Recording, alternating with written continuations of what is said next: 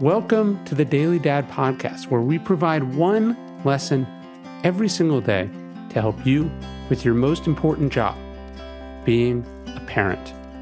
I'm Ryan Holiday, and I draw these lessons from ancient philosophy, modern psychology, practical wisdom, and insights from parents just like you all over the world.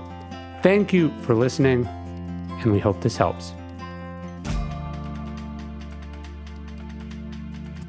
You have to have their back. When Sir Archibald Southby questioned Randolph Churchill's war record, he hadn't meant anything personal. In fact, right after, he tried to shake Winston Churchill's hand, intending to explain it away as just politics. But no such thing existed to the Churchills. "Do not speak to me," Winston Churchill told the man coldly. "You called my son a coward. You are my enemy. Do not speak to me." Now, Randolph Churchill was not perfect, but that wasn't going to stand in the way of his father standing up for him, having his back. Nor should it ever prevent us. Churchill's own father had not supported or believed in his son.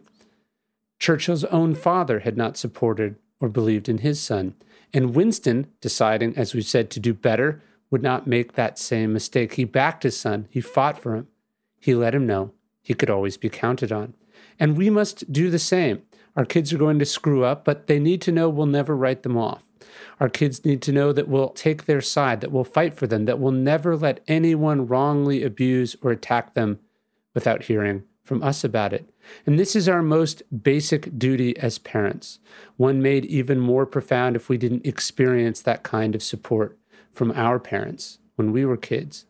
Now, to be sure, this doesn't mean burying our heads in the sand or pretending like our kids can do no wrong. It doesn't mean levying no consequences for bad behavior. It simply means supporting them and being there for them when they stumble, when they screw up, when they're learning, and yes, when they're attacked. It's letting them know that they're good, that we love them, and that we'll always be there, standing right behind them, in failure and success, in support and defense. Hey, thanks for listening to the Daily Dad Podcast.